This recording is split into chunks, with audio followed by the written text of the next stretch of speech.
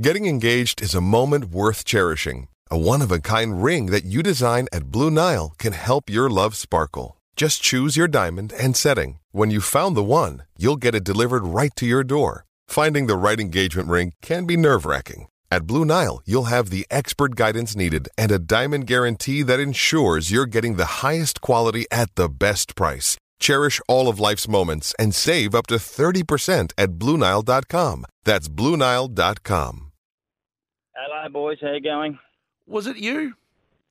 I was listening to this rubbish for about another half an hour beforehand, and yes, it was. Unfortunately, I'm a bit clumsy. I was on the ground, and it's one of my favourite spots. And so Timmy was it's a pretty good feat, really, when you look at it on live. It was fantastic. You just looked up at his shorts as he jumped over you. I didn't know. Well, I didn't see anything in there, but look, he was a powerful player, Timmy. I tell you, he could play. Who were you tangled up with on the ground if it was you and he jumped over? Well, I sort of fell over, you know. Well, what do you want me to do? I mean... Autumn leaves.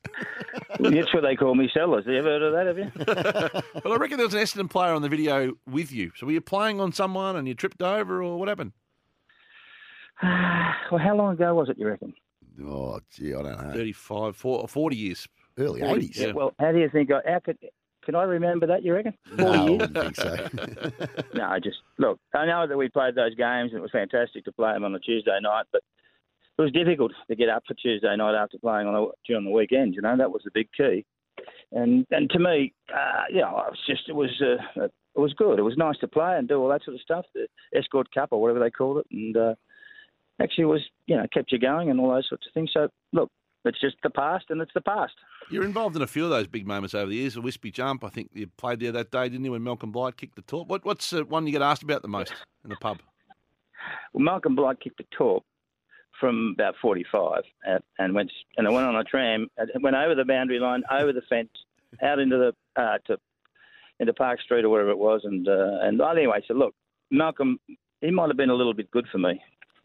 I would think. He was pretty bloody good. Yeah, good. My favourite bit of vision, Sellers, is when you were running with your head down and Mick Nolan just stood there. You ran right into him. Yeah, he was hard to get round, I can tell you.